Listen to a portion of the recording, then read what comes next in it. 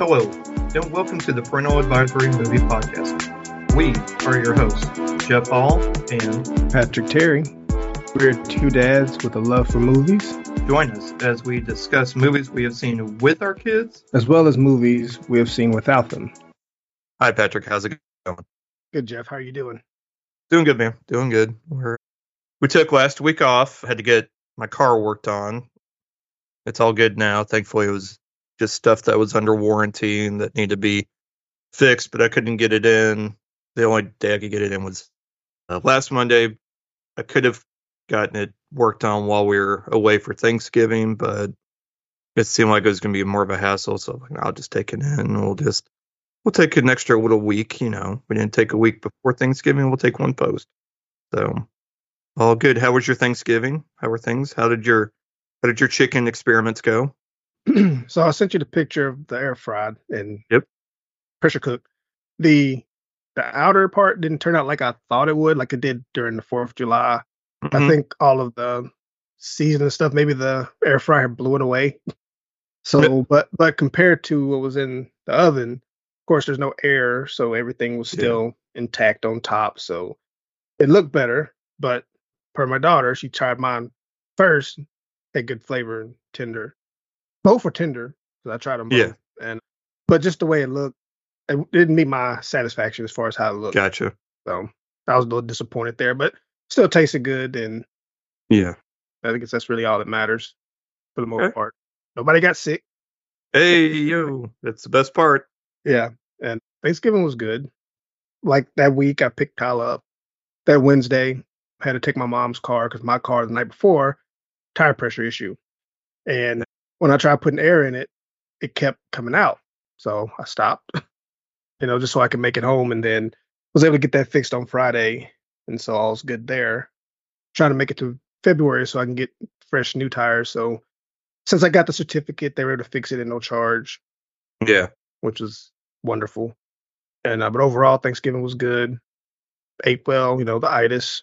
It's always around the holidays. You get the itis and just kind of lounge around and spend time with family. And so it was good. How about yours? Yeah, pretty good. We went to visit my mom in Missouri, and my brother and his family came down. We had a fairly chilled time. Cold. It was definitely cold. Yeah.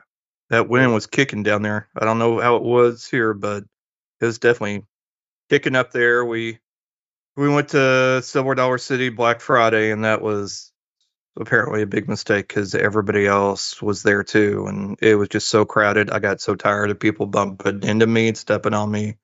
Like there would be like a wide open area for them to be able to go through, and they're like just bumping into me and like wow, asking me to move. Like a few would actually ask me, I'm like, well, there's literally just go around 2 feet. There's a wide opening, but okay, I'll move. I just get so annoyed by that stuff, and that's why I don't like crowds. That's some of the different from videos I showed. Like some stores, Black Friday was just empty, like no one there. But I guess you had the tough spot of having a crowd. Man, yeah, and it was cold, and it was just a cold day there. Because people go to Silver Dollar City after Thanksgiving for all the Christmas lights that light up and all that stuff. Mm-hmm. It was just like, it was so busy. See, my brother went on 2 rides. York went on 1 ride. Grayson went on her little kid's roller coaster one.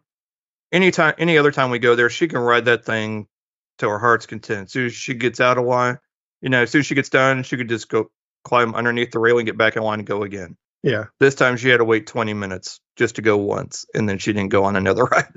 Wow. Yeah, it was just that kind of busy. But yeah, it was still enjoyable, though. Everybody still had a good time. I was able to watch most of the Missouri-Arkansas game while there. The Wi-Fi at Silver Dollar City is not the best, and neither is the cell phone reception, so my streaming wasn't super great. But it was fine. They still put the hurt on Arkansas, and then when we got back that night, I ended up just going and because it records on Hulu, or I have it set to record on Hulu. So I just went back and rewatched it. It helps. It helps when they win. When they lose, I really don't care to rewatch it. But if they win, I'll go back and rewatch it, put it on again. Right. And then found out yesterday they're going to the Cotton Bowl in Dallas. They're playing Ohio State, so that's going to be, oof, that's going to be a rough one. Yeah, gonna be a But it was challenge. great. Yeah, it was great though because on Saturday, the Saturday after Thanksgiving, I got to watch the Michigan game with my brother. My brother's been a lifelong Michigan fan ever since he rooted for the Steiner brothers in WWF back in the 80s. Yeah. That was his. That was one of his two favorite. That and the Legion of Doom were his two favorite tag team duos. And so he'd been a Michigan fan ever since. So Yeah. it was good to watch that because that was an intense game because they were playing Ohio State, and to watch them win, that was great. 'Cause that was a close game. So, and then Michigan goes and wins the Big Ten against Iowa. Yeah. I mean, shut them out 26-0. Yeah. Everything just went their way. Yep. And the upset for the SEC, Alabama squeezed out a win over Georgia. I'm going to say squeezed because they won by a field goal. They squeezed out a win, but a win's a win. True. Missouri squeezed out a couple of wins this season too, so I'm not one to talk, but so now Michigan's going to play Alabama for the championship, and I've never wanted to root for Michigan more. Yeah. We have coworkers that are huge Bama fans, and they're not as bad as some of the ones I've seen that are just so obnoxious about it, and I just hate it so much. So I'm like, I really want to. So my brother sent me a text yesterday that says beat Ohio State. I said destroy Bama. We each get what we want. Right. So that'll be great. Missouri plays December 29th, and of course Michigan plays New Year's Day. And then there's other football games that also go on somewhere in there. But all in all, everything went well. Yesterday was York's 13th birthday. I officially have joined your group. I have a teenager. So welcome. Or screenagers, I like to call it. Yeah. It has finally come. We went to a Korean barbecue place, which it tasted good. It was my first time going to one. Mm-hmm. But I felt, at least for me, that we as a group that went, paid a lot of money to cook our own food, and I could do that here for free. So you cook your own? Yeah. They have like that they have like grills built into the table. Mm-hmm. So they bring out the protein, whatever protein you want. They bring it out, and then you have to cook it. Wow. They'll bringing it out. I mean, like you can eat as much as you want. Okay, but you have like a 2-hour window to eat, basically. And then, you have a 2-hour window. And you can't take anything home. Eat there, and whatever you don't finish is. Yep. Wow. Is it unless you're like York and have a hoodie and then put a bunch of dumplings and napkins and then put them in your hoodie. Just bring some Ziploc bag. Whatever. Yeah. Yeah. Some Tupperware. So exactly. That's what I'm thinking. I was like, man, just bring some Ziploc bags. You'll be all right. But but for me, like I felt like I spent most of my time handing food to people. Yeah. I was either cooking food or handing food to people. And yet we're still expected to tip. Like for wheeling up food and filling up drinks. I mean, right. I mean, I get it, but at the same time, I don't feel like I should have to tip too much. Like, y'all should tip me. Tip us. Exactly. Take a discount for cooking the food that y'all don't have to cook. Yeah, you don't have to worry about if it's undercooked or overcooked because we did it. So y'all have no liability. Exactly. I'll be happy with that. Yeah. Again, nothing against the food itself is good. It's just the concept is not for me. I was like, yeah, I'm glad this is I'm glad he enjoyed it. It's his birthday and everything, but just to come back on any other time, no, I'm good. No. Sounds like a cool one-time experience. Yeah, exactly. For me. Yep. And then after that, we went and played paintball, and I survived. Is all I'm going to say. And I didn't do half bad. I think the only time I was one of the first ones out was because I still had the safety on. Gets everybody. Yep. I was like, yeah, that was stupid. But otherwise, otherwise good. New York had a blast. Again, Yep. that's something I would want to do a lot, and especially, you know, in my late 40s as Yeah. well. I'm definitely sore today, and not sore from like paintballs, but just sore from like crouching, bending over, not stretching. Yeah. And, Using those rested muscles. exactly. But otherwise, otherwise it was good. It was a good time. So it's good. It was a good time. Everybody had a blast. Grayson and Ruth got to watch from from where they were sitting. So, yep. York enjoyed his presence and everything. So it was good times had by all. That's good. So now we are nestling in for the holiday season, and I've already started my holiday movie watching.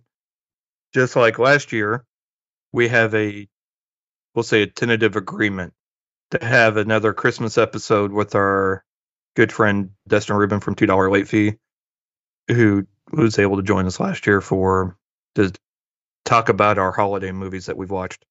So he's already started his holiday movie diary on Mhm. his Instagram feed. So go check out Dustin Rubin over there. And if you're interested in what he's watched and with a brief synopsis and what he thought. So definitely a shout out to brother Dustin. So, yep. And I think that's about it, my friend. Ooh, all right. So trailers. I would say we had a monster couple of trailers come out. Yeah. Specifically the Godzilla X Kong. Times Kong? Are they multiply? I don't. Maybe. It's got if it's Well, Godzilla times Kong, I don't want I think that's a different kind of movie. yeah. I don't know if it's kind of like anime that it's just Godzilla Kong Yeah. or Cross. Kind of like right, kind of like Hunter x Hunter. Yeah. It's just Hunter. Hunter. Yeah. Godzilla Kong. Yeah. But it looks good. It looks like a good buddy cop movie. I like it. Yeah. No, it's the team up. I don't know if anybody was asking for, but we're getting. And honestly, I didn't even know we were getting another one this soon. Yeah. Nice to meet some. I knew they were working on it, but I didn't know it was like to the point they had a Done. trailer. It's like Yeah. ready. They Yeah. ready. Yeah. All right. So yeah, Godzilla X Kong the new empire. Rise together or fall alone. Oh god, that's a god awful tag on. I hope they fix that. It's coming out April 12th. Basically, we're introduced to a new Kong that's Yeah. I think like what they call him, scarred Kong or something like that. I don't know, but it's like more like orangutan color, more of like an orangish Hmm. black or whatever. So you can tell a difference. Anyways, I guess that one's trying to, claim Kong's throne. He's stirring up a mess, and so Godzilla is pink, so Barbie. yep. So no more blue, blue flame or blue spikes. We're getting pink. Maybe This that's movie. what it is when you got, other monsters try to beat up your buddy Kong, but Barbie starts at 7. Exactly. You're like, God dang it. Gotta go as I am. But Gotta go yep, as I am. exactly. They look at him like, don't say a word. Exactly. Let's just shoot it. Just roll. Just roll. Let's go with Rebecca Hall reprises her role, and Brian Tyree Henry as well. Dan Stevens is in this one, and Kaylee Huddle will also reprise her role as Kong's best friend. Yup. But I'm here for it. I've been enjoying the hell out of the Monarch TV series on Apple TV Plus. There's been a couple of times I've gone back and rewatched an episode or two because I'm trying to because I've actually gone back and started with the 2014 Godzilla, it. and then Kong Skull Island, and then Godzilla King of the Monsters, and then Godzilla v Kong, and rewatched all of that, and then rewatched the Monarch series again up to the current episode Okay. just to see how they've interwoven everything. And it's just they're doing a great job, I think, and I've really just been enjoying it. This last one though, so Wyatt Russell plays a younger Kurt Russell, in the timeline, which is great casting. I mean, why spend Better. all that money on de-aging somebody when you just hire their kid? Yeah. And so I was like, that's just perfect. They just need to start doing that from the jump, anyways. It's like you got a Just save kid some money. that's got a kid around the age, Around this yeah, age, got a 20-something-year-old. All right. all right. Do they look like you? That's all we care. We don't even care if they can act. Yeah. As long as they Look at look like you, we'll work on that. yeah, it's fine. We'll build around it. Look at Paul Walker's brother. We've been able Yeah. to do it for a couple years now. Yeah. We got Yeah. it. Yep. But the series. So this last episode had Kurt Russell in Antarctica. I said, well, this didn't turn out too great from the last time. Yeah. Dang. Yeah. I need to I'm watch just saying, just saying, because anybody that was in case anybody didn't catch it, that was a reference to the movie The Thing, in which Patrick talked about an episode or two ago. Yeah. So I was like, damn, he needs to stay away from this continent. Right. So, Yeah. I need to catch up on the series. There's also Godzilla -1 in theaters now, which is yes, I almost went and saw that last night, but yeah. it wasn't happening. I'm lucky I was able to stay up to watch Candy Cane Lane as it is. Yeah. There's no way I was going to be able to make it to the theater at the amount of time I had to go see it. I'm hearing some really good things about it, like saying that I'll probably go tonight. yeah, saying it's I'll have it to talk about next week for sure. yeah. For sure. Yeah, that's one of the many that was on my list for this past week, but the weekend came, it was rainy and cloudy. I'm like, yeah, I'll wait. Yeah, exactly. Next, in the next sequel that coming out is Furiosa. Furiosa. I'm never going to get that right. Furiosa, a Mad Max saga. They didn't even need to put that in there. They just didn't. Anyways, this is a prequel / origin story to Charlize Theron's character from Mad Max Fury Road. This is the origin story of renegade warrior Furiosa before she teamed up with Mad Max and Fury Road. Starring Anya Taylor-Joy as Furiosa and Chris Hemsworth as Dementus, with some weird nose prosthetic going on. I don't think you really needed it, but okay. It looks ridiculous in a good way, a good kind of ridiculous. Yeah. This story probably will be kind of a little thin on the plot armor, but the action looks great. I mean, I'll be there. I mean, yeah. Oh, I forgot to say. No, I did say. Yeah, Godzilla King X Kong: The New Empire, April 12th for that release. Furiosa and Mad Max Saga is set to be released May 24th. Also written and directed by George Miller, just like Fury Road. Should be another spectacle to watch. Again, in a good way. So, yeah, it's going to be good. And then lastly, the latest installment from Blumhouse, Night Swim. A woman swimming in her pool at night is terrorized by an evil spirit. All you need to know. Sounds like it should be a short, like a little 30-minute short. Right. And we're done. Written and directed by Bryce McGuire, starring, speaking of Kurt Russell, his son Wyatt Russell will be in it. Carrie Condon, Amelie Poffarel, and yeah, so it looks spooky for sure. Forget the ocean, stay out of the pool. Right. But see, that's the thing. We don't have a good pool cleaner. This is what happens. The demons infested. Yep, exactly. They're like, you know what? We like this. We're good.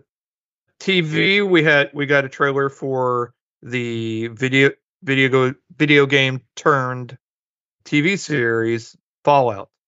In a future post-apocalyptic Los Angeles, citizens must live in underground bunkers to protect themselves from radiation, mutants, and bandits after nuclear annihilation.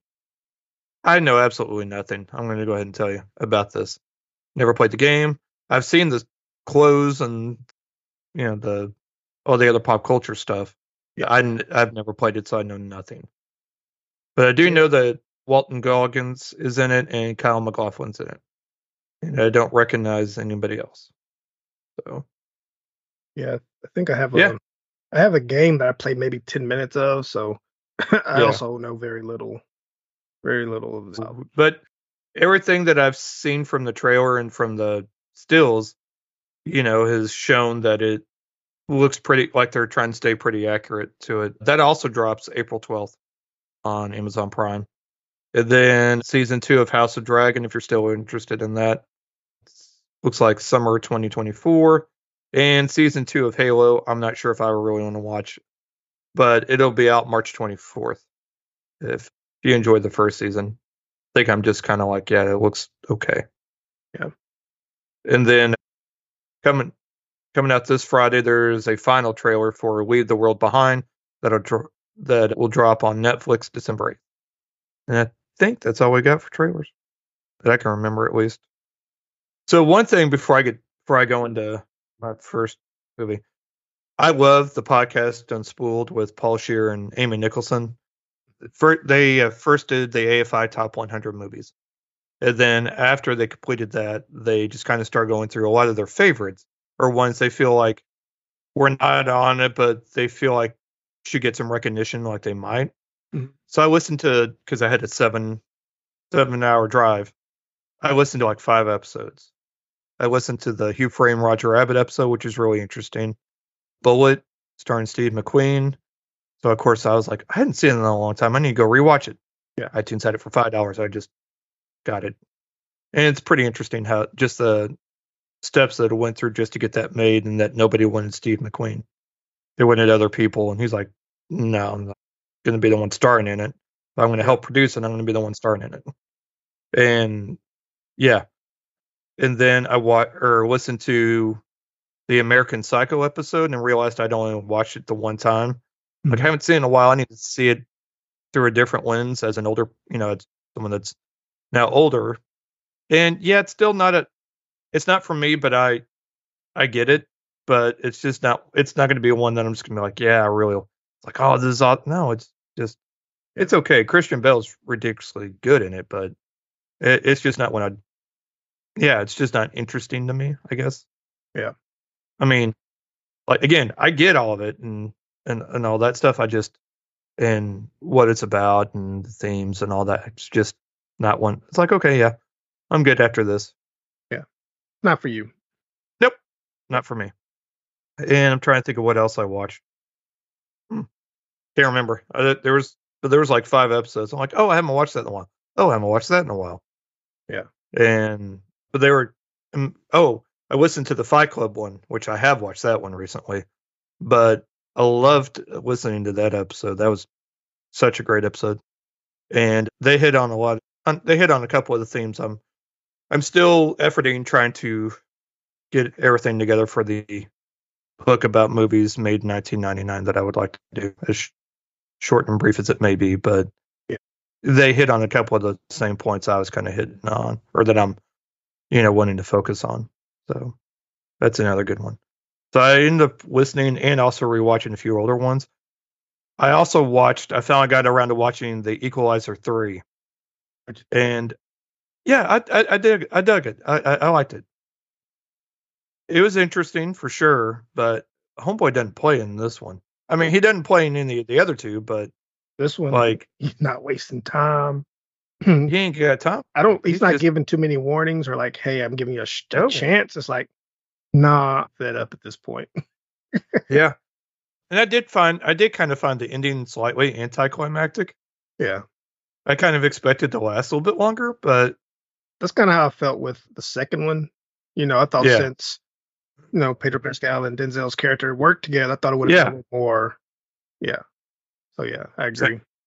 And second one's probably my least favorite of the 3. I tried to rewatch the first one, and it was off of streaming like the next day, so I didn't get a chance to rewatch it. I was like, dang it. It's been a minute, so I kind of wanted to go back. But no, I third one's pretty dope. Get a chance to watch it, definitely recommend it. It's wild. Yeah, I think the second one would bother me is, the first one and the third one he's bald. Second one he has hair.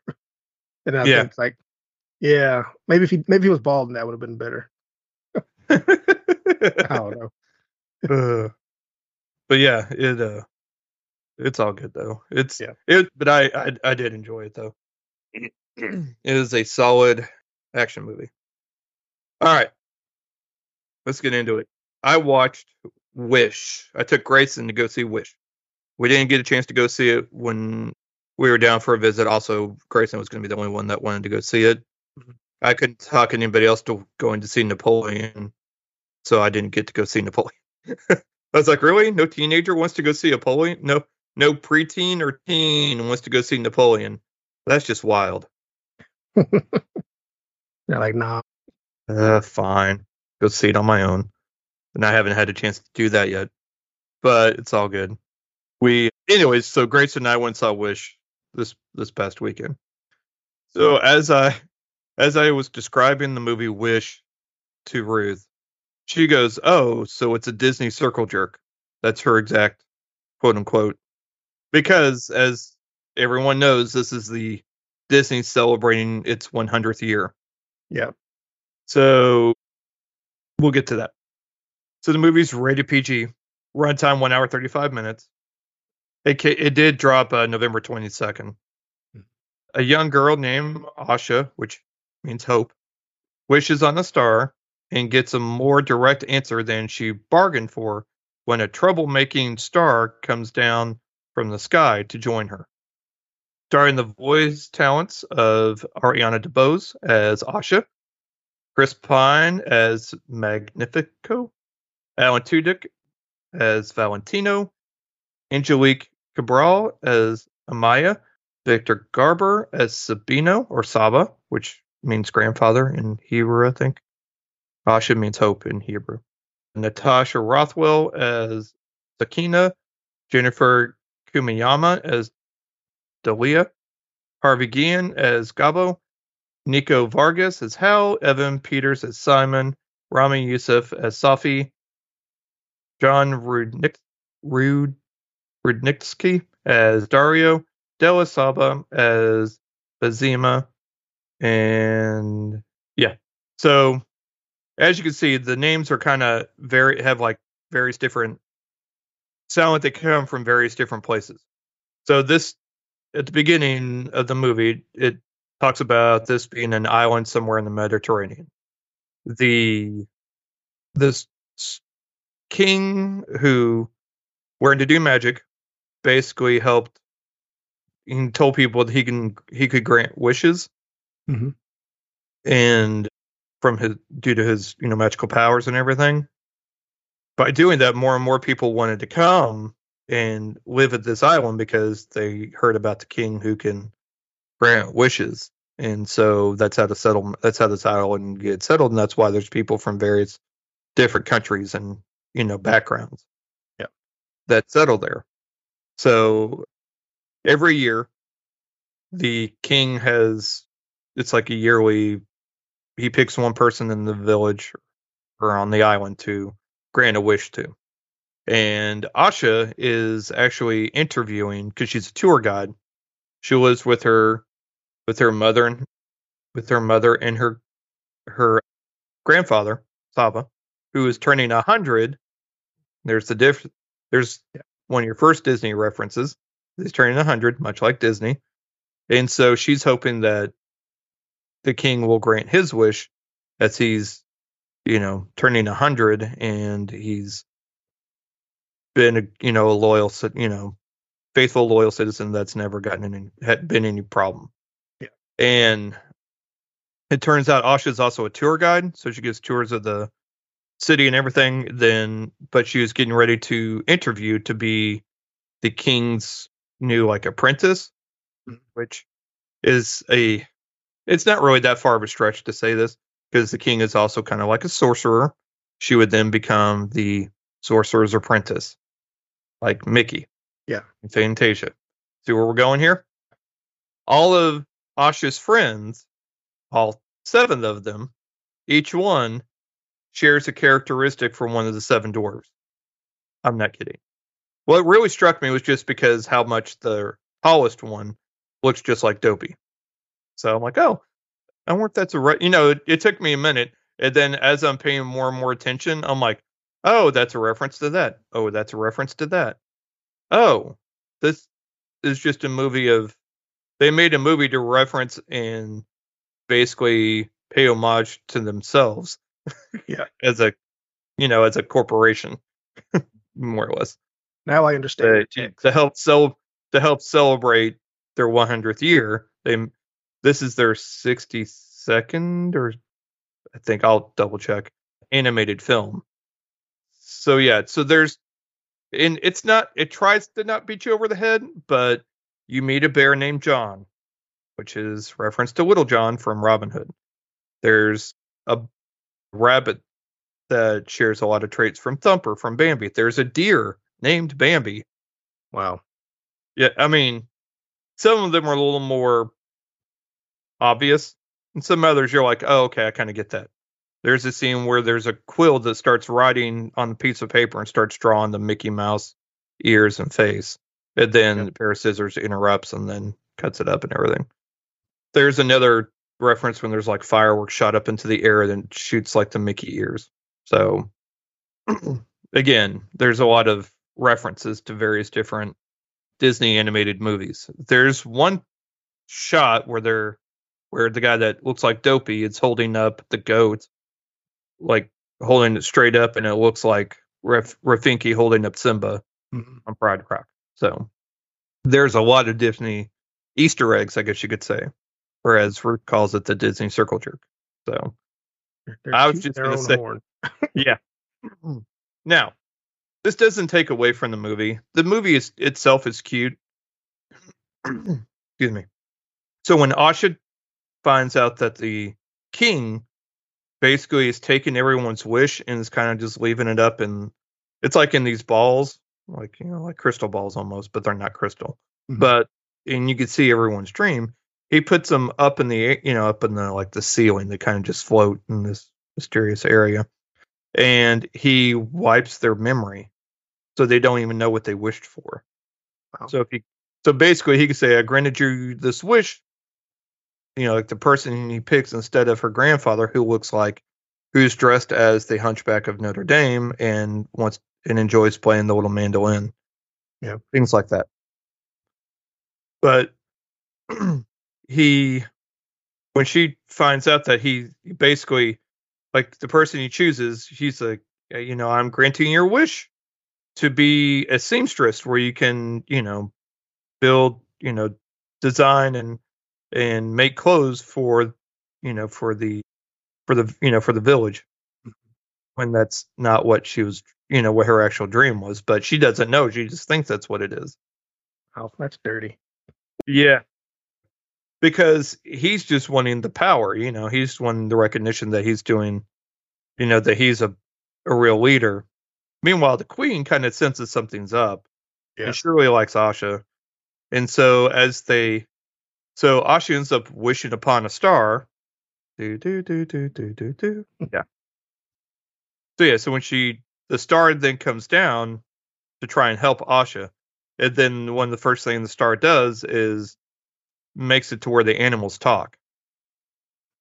And then one of the things Asha has to help, has to do, like to help.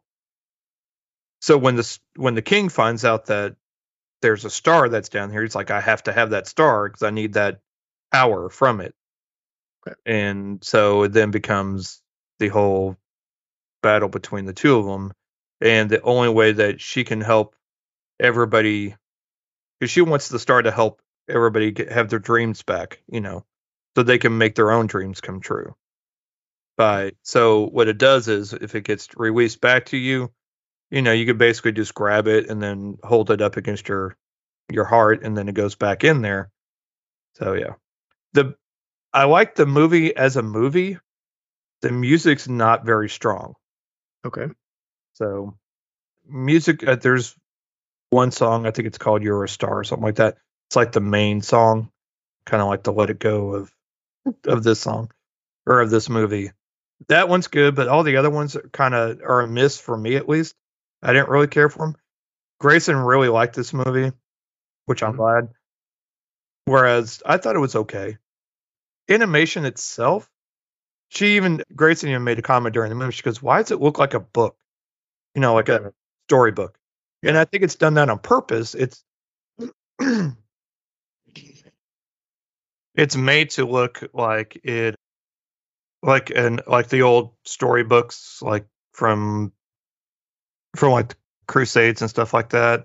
That kind of art style Hmm. of pictures, and I think it I think it succeeds with that. And it's different. It's not something we've seen before. I don't know if it's my kind of style, but again, I didn't dislike it. I just it's an interesting it's a fine movie, you know. But kids will like it. Kids will like it. If you love Disney animated movies, you'll enjoy it just to pick out the different Easter eggs, and then you go let us know if you think it's a little over the if it's like beating you over the head with it. In when the credits roll, there is a post credit scene actually, or I guess yeah, there's a post credit scene. I don't know if it's worth staying all the way for it, but when it comes to streaming, just fast forward through the credits and you can watch it. But yeah, there is like I guess a post credit scene per se. But during the credits, it shows the beginning. It shows the different Disney animated movies, not all of them, but through time, like from Snow White, and then ends when Strange Planet. Hmm. So it does show those on the sides while the credits roll. So you can pick out, you can sit there and do like we did and just name the different movies and everything. So yeah, not bad. I did enjoy it. I mean, it's just areas that could have been a little bit stronger. Spend a little more time with. Okay. Ooh. First movie I'm gonna talk about. I checked out the movie Saltburn. One thing the trailer does a good job of not really giving a lot away because walked in and you know very little, Yeah. considering the reveals that happen as the movie goes along. So this movie was released November 17th, and it has a runtime of 2 hours and 11 minutes. Directed by Emerald Fennell, and it stars Barry Keoghan as Oliver Quick, not Twist or Quinn, Quick. Jacob Elordi as Felix, Rosamund Pike as Lady Elspeth Hatton, who's Felix's mom, Richard E. Grant as Sir James Hatton as Felix's father. Then you have Alison Oliver as Venetia, who's Felix's sister, Archie Madekwe as Farley, Felix's cousin, and then Carrie Mulligan as Elspeth's friend, poor dear Pamela, and Paul Rise as Duncan, which is Saltburn's butler. So it's about a student at Oxford University that finds himself drawn into the world of a charming and aristocratic classmate who invites him to his eccentric family's sprawling estate for a summer never to be forgotten. So it starts off with a cool little one shot of Oliver Quick entering the grounds of Oxford University and just basically follows until he gets to his room. And while he's getting checked in, he spots Felix on the outside and just is kind of enamored with him. But, he's a scholarship student, but he doesn't really have the same connections that other students have and kind of stands out as being different as far as his style of dress. And he just doesn't, you know, most of the students there come with wealthy parents and, he kind of has issues fitting in. So he eventually strikes up a friendship with Felix after going to the library to return some books and sees Felix kind of sitting on the sidelines with his bike on the ground. Felix tells him his bike has a flat tire and he's late for class, so Oliver offers his bike for him to use. And then later on, they meet up at a bar. Felix notices Oliver and calls him over and says, "Hey, you saved my life," and this, that. So, yeah, offers him to join their friends at the table, which a lot of people aren't really fond of Oliver, but Gotcha. Felix kind of accepted him, so whatever. Farley really doesn't like Oliver, so he talks him into buying a round of shots for everyone. And so Oliver goes to the bar, doesn't have the money for it, tells the bartender, "I'll pay you tomorrow." And then Felix basically comes up, says, "Hey, you dropped money," which he's paying for, but he kind of covers for him, says, "Hey, you dropped this. I was going to take it, but I'm going to be a good person and return it to you." So that kind of works out. And so they just start to hang out, but Felix's friends don't care for him, wonders why he's always showing up. And even over time, Felix himself kind of gets frustrated with Oliver and they kind of distance themselves from him until Oliver gets a call from his mom saying that his dad was in an accident and has died. So he goes to Felix, he's crying, and shares with him what happened. And so Felix kind of feels sorry for him. And it's around summer. And he kind of, and Felix, I mean, Oliver gave a story to Felix about how his parents are addicts and drunks, and they're not really well off financially, and it's bad at home. So, with it being around summer, Felix offers Oliver a chance to come, stay with his family for the summer. And so he gets there, meets the family, pretty much welcome. But of course, Farley, his cousin, lives there. He's not happy about it, but kind of goes along with it. And things seemingly go well. But Farley spots Oliver kind of making a pass at Felix's sister, Venetia, and catches him doing some hanky panky Mm-hmm. and tells Felix, which Felix is kind of not happy about that because one, you're his guest and you shouldn't be messing with my sister like that type deal. But still water on the bridge, everything's cool. But then there's like a bit of information that Felix finds out about Oliver that changes things. But because the family has agreed to throw a party for Oliver, he says, enjoy the party, but tomorrow you got to go. And from there, some things happen. That's all I'll. Gotcha. Yeah, it's it kind of they call it a dark comedy, which is pretty dark, black comedy rather, and a bit of a It, thriller. Yeah, it's dark. It gets dark.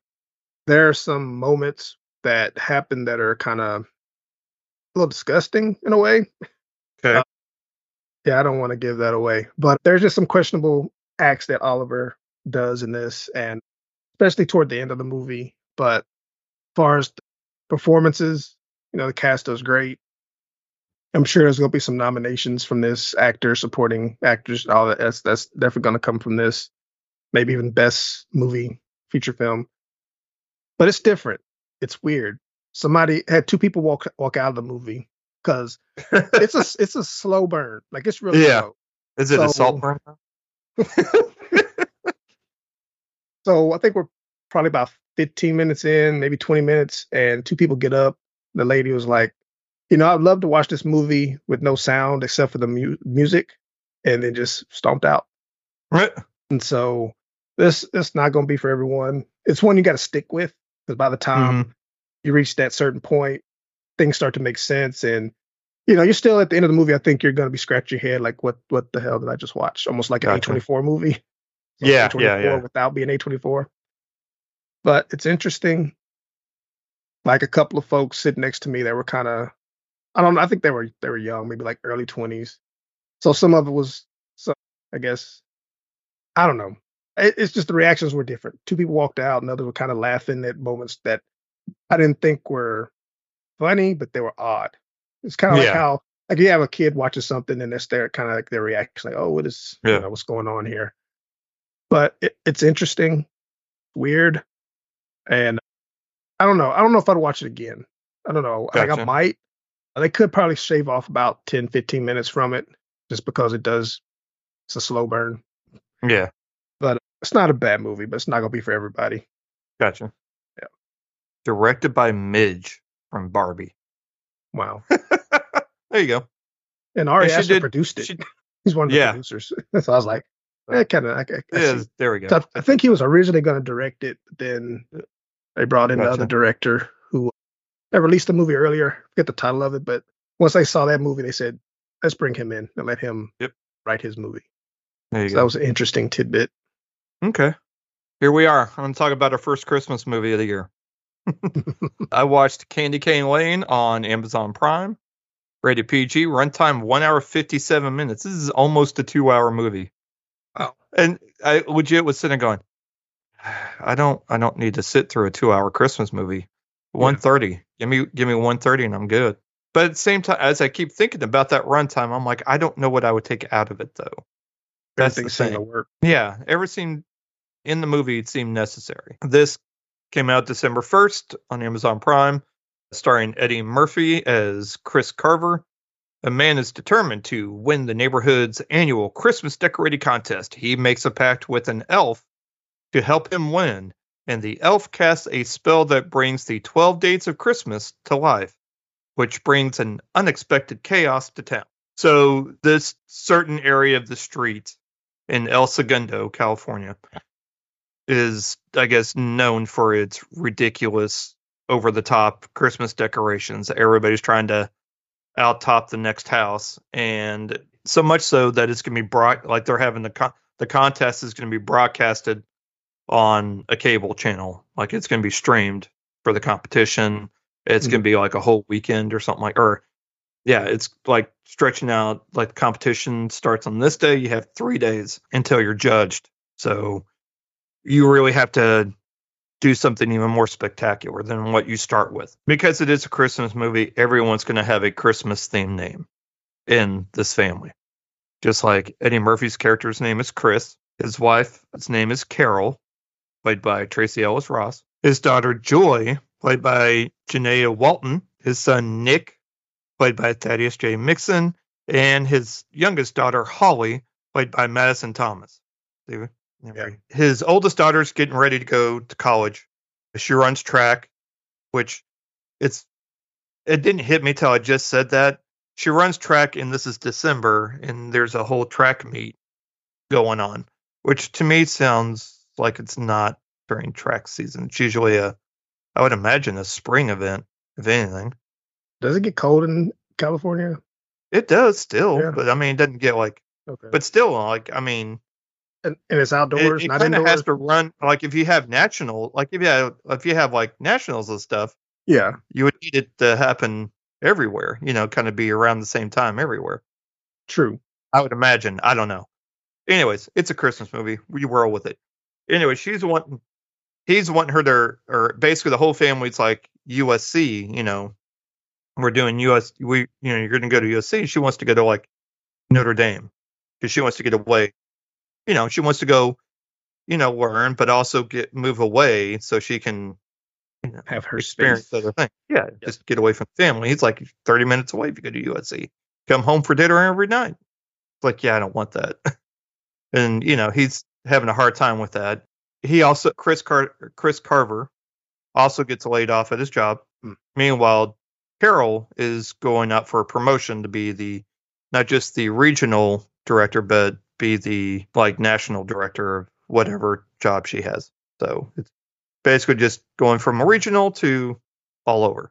So she's trying to put in for that job. And so we have Julian Bell that plays Pepper, the elf. So as Chris and Holly are driving around trying to get decorations and stuff and supplies, every place is selling out. There's even a joke in which Chris goes to like what looks like a Target, and they've already got their Valentine stuff out. He's like, "Are you kidding me already?"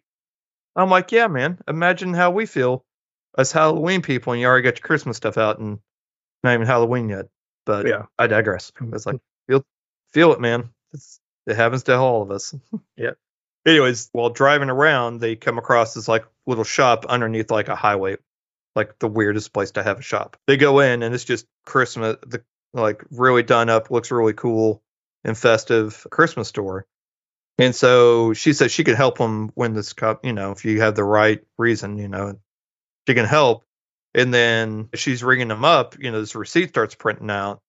And then he puts he pays for it with his card. She goes, "Okay, I just need your signature in this box." He's like, "Well," and she goes, "Don't worry about all that stuff. That's just the fine print legal stuff you don't need to worry about." Yeah. And so he starts to sign it. All of a sudden, you hear this noise and everything. She kind of yells, "Stop it!" And then it stops. And then she goes, "Okay, continue to sign." So he signs, and then they're like wheeling this big, huge thing. And while they're in there, they see this like little city, sort of like one of those Christmas city, like a village. There you go, Christmas village. And they have like little figures. She makes a comment about, that one's my favorite. We try not to touch any of that stuff. Yeah. Well, we find out later, those figures come to life. Her favorite is Pip, who is played by Nick Offerman. There's also Lamplighter Gary, played by Chris Redd. There's Cordelia, played by Robin Thede. They're the ones that, as they later find out, well, I'm getting ahead of myself. Chris and Holly get this big, huge, almost looks like a life or a ginormous pomade can. That's what it reminds me of, or a shoe polish can. Yeah. So you follow the directions and everything. You have to make a wish. It's a partridge, and you have to rub it and then make a wish. His wish is to have the best Christmas ever for his family and to win this competition. because the competition, there's $100,000 prize. Okay. So he's doing that because since he lost his job, he could put all of his effort into this, and then they would still be fine, until he could get a job. But for the time being, this will help with all this other stuff. And so he makes the wish and everything, and then he has to peel the tab, which then opens up the can, and then the levels pop up, 12 levels pop up, one for every, day of Christmas, so to speak. When they had the ceremonial light up thing for the competition that night, it just shines bright and everything. It's like really loud or really bright. And so the next day, they go out there, and on every level that had the pictures of each day of Christmas, he notices they're all gone. He thinks someone stole them. But what had actually happened was all of those came to life. Okay. So he goes back to talk to Pepper, and it turns out that he has essentially till 8 p.m. Christmas Eve to collect all the golden rings. So he thinks, okay, there's just 5 of them, 5 golden rings. And they're all attached, and they're attached to the different days of Christmas that have come to life. Mm-hmm. So whenever you grab one of the golden rings, the whatever one you're capturing then turns back into like a wooden picture. Okay. So, but if he's unable to get all the rings before that time, he turns into one of those characters. There's his pressure. Fine print. Yeah. He's like, man, nobody reads fine print. No. So with the help of those, with his new friends, his new talking friends, him and Holly actually break in, and they help rescue them, and they take one of the little house things and then bring him back to his garage, and they start trying to develop a plan.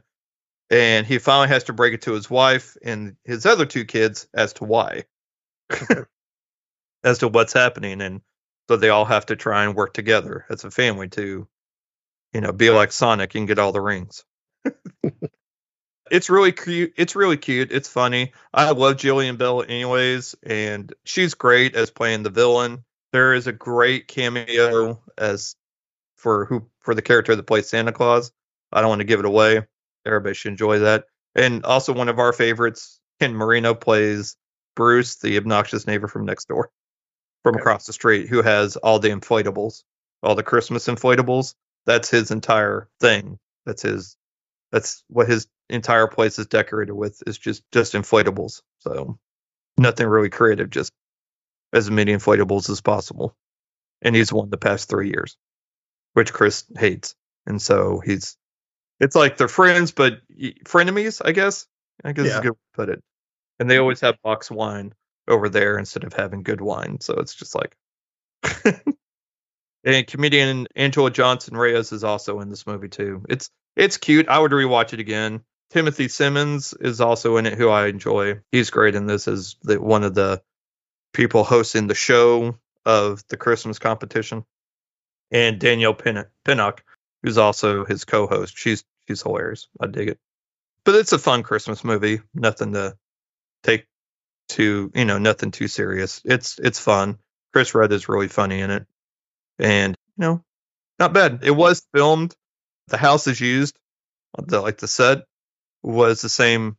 It's the same set they used for Desperate Housewives. Those were all the houses from that show. And Wisteria Lane. So, dang. Wisteria Lane got turned into Candy Cane Lane. But it's really cute. I would definitely recommend it. It's fun. Right.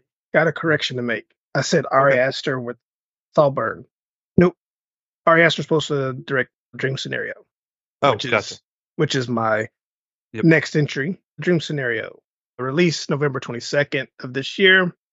Runtime of 1 hour and 42 minutes. Directed by Christoph Borgli. And it stars Nicolas Cage as Paul Matthews, which I think some of the trivia, this is his 6th movie. He's had 6 movies come out this year. I think I've watched 4 of them. Wow. Yeah. If you count Flash, I guess 7, even though he's not technically. Okay. But let's see. Julianne Nicholson plays his wife, Janet. Michael Cera plays Trent. Tim Meadows as Brett. Dylan DeLula as Molly. And then Dylan Baker as Richard.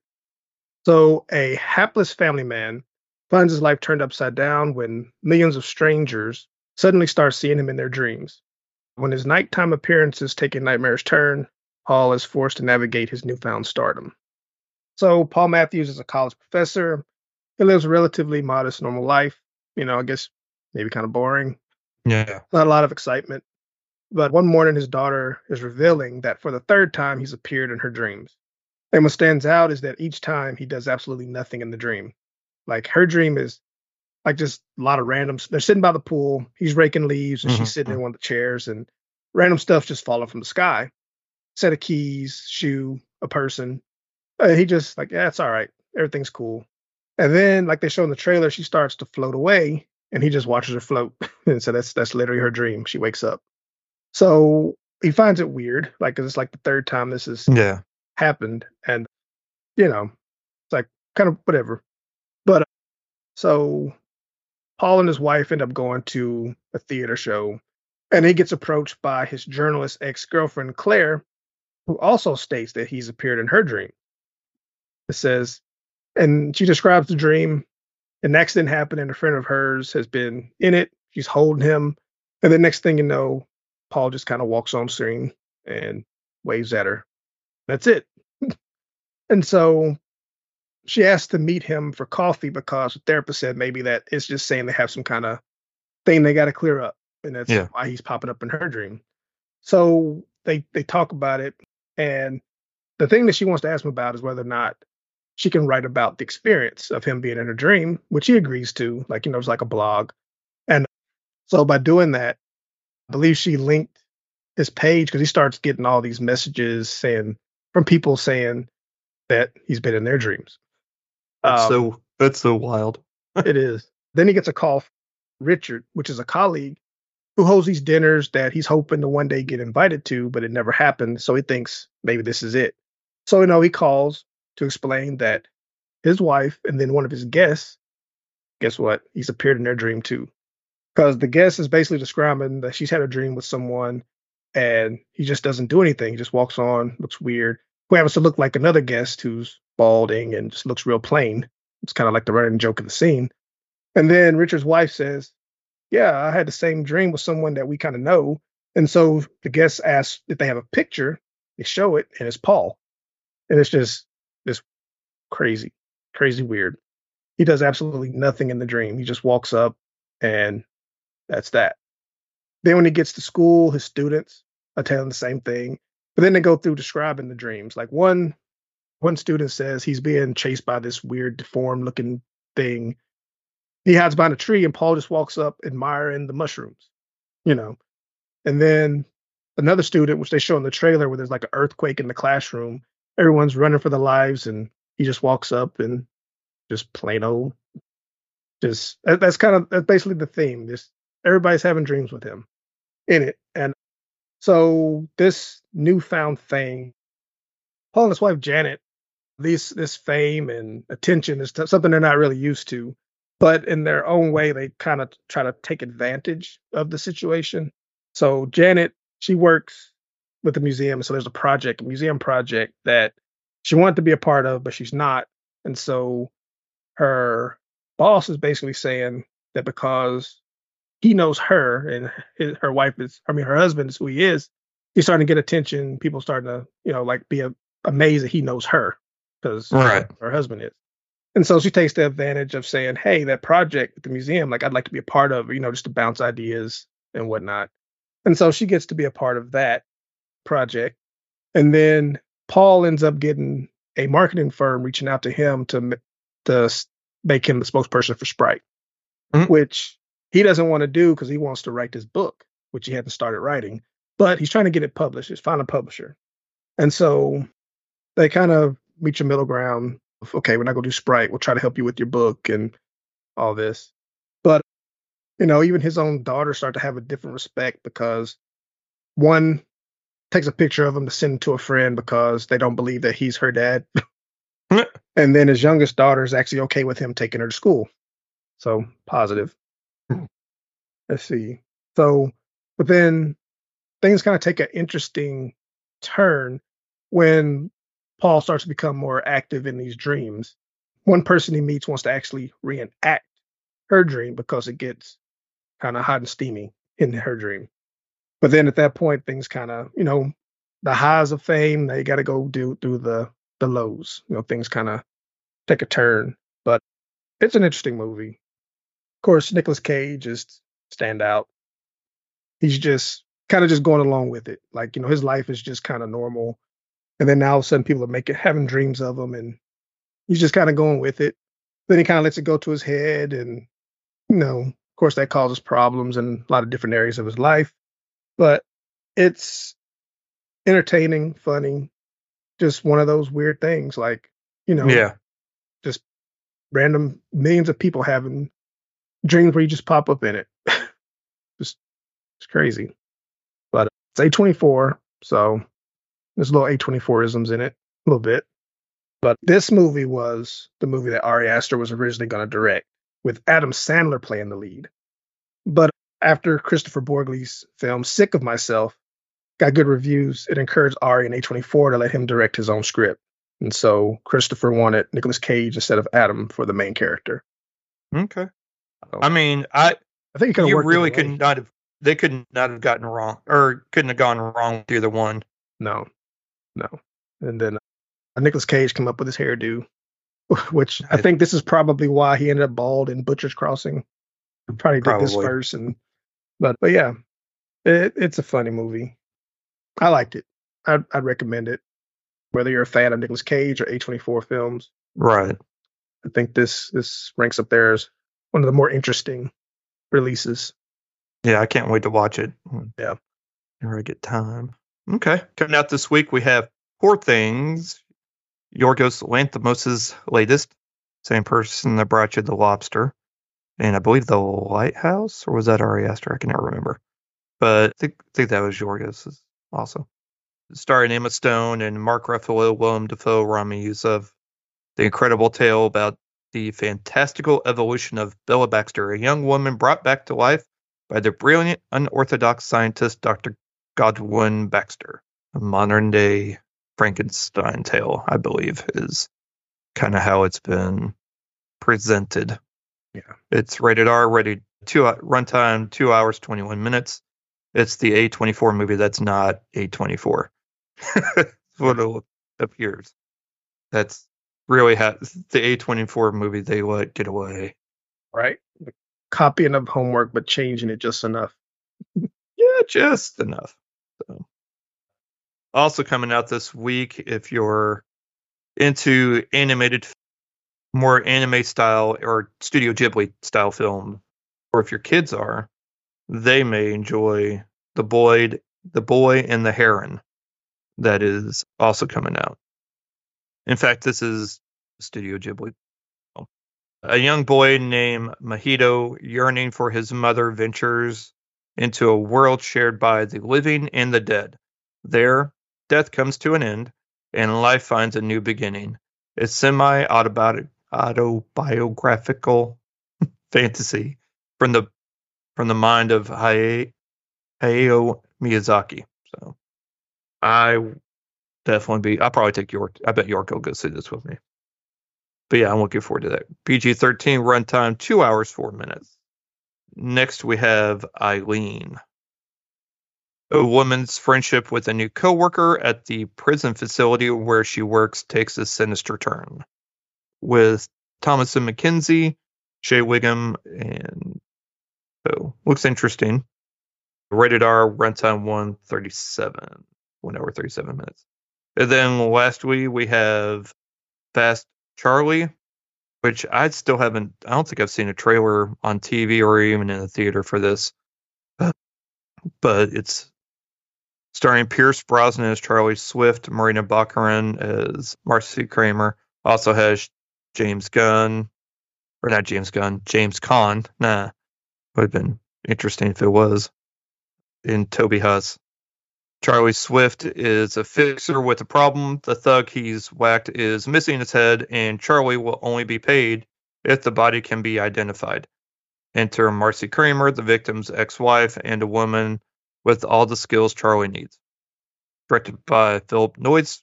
No runtime, I'm assuming probably rated R. So From the director of Clear and Present Danger and Salt. I would just stopped at Clear and Present Danger. Yeah, that's just me. Just me was not impressed with Salt. As someone who loves Salt.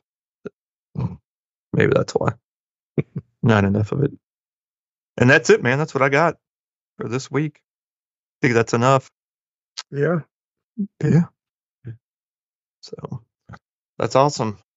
Thank you all for listening. We will be back next week. We will also be having more with a lot of other great films that we've watched and we'll be getting caught up on and getting you ready for that holiday season. Yep. So we hope everyone has a great week. Stay safe out there with all the holiday traffic and shenanigans that ensue with that. Yeah. And we will talk to y'all next week. Thanks for listening. If you enjoyed our show and have a moment, please rate and review. It helps us out a lot. Also, recommend us to someone that enjoys movies or also has kids. You can find us on Twitter at PA Movie Podcast and on Instagram at parental_advisory_movie_pod. Be sure to join our Facebook group, Parental Advisory Movie Podcast, and join in on the fun.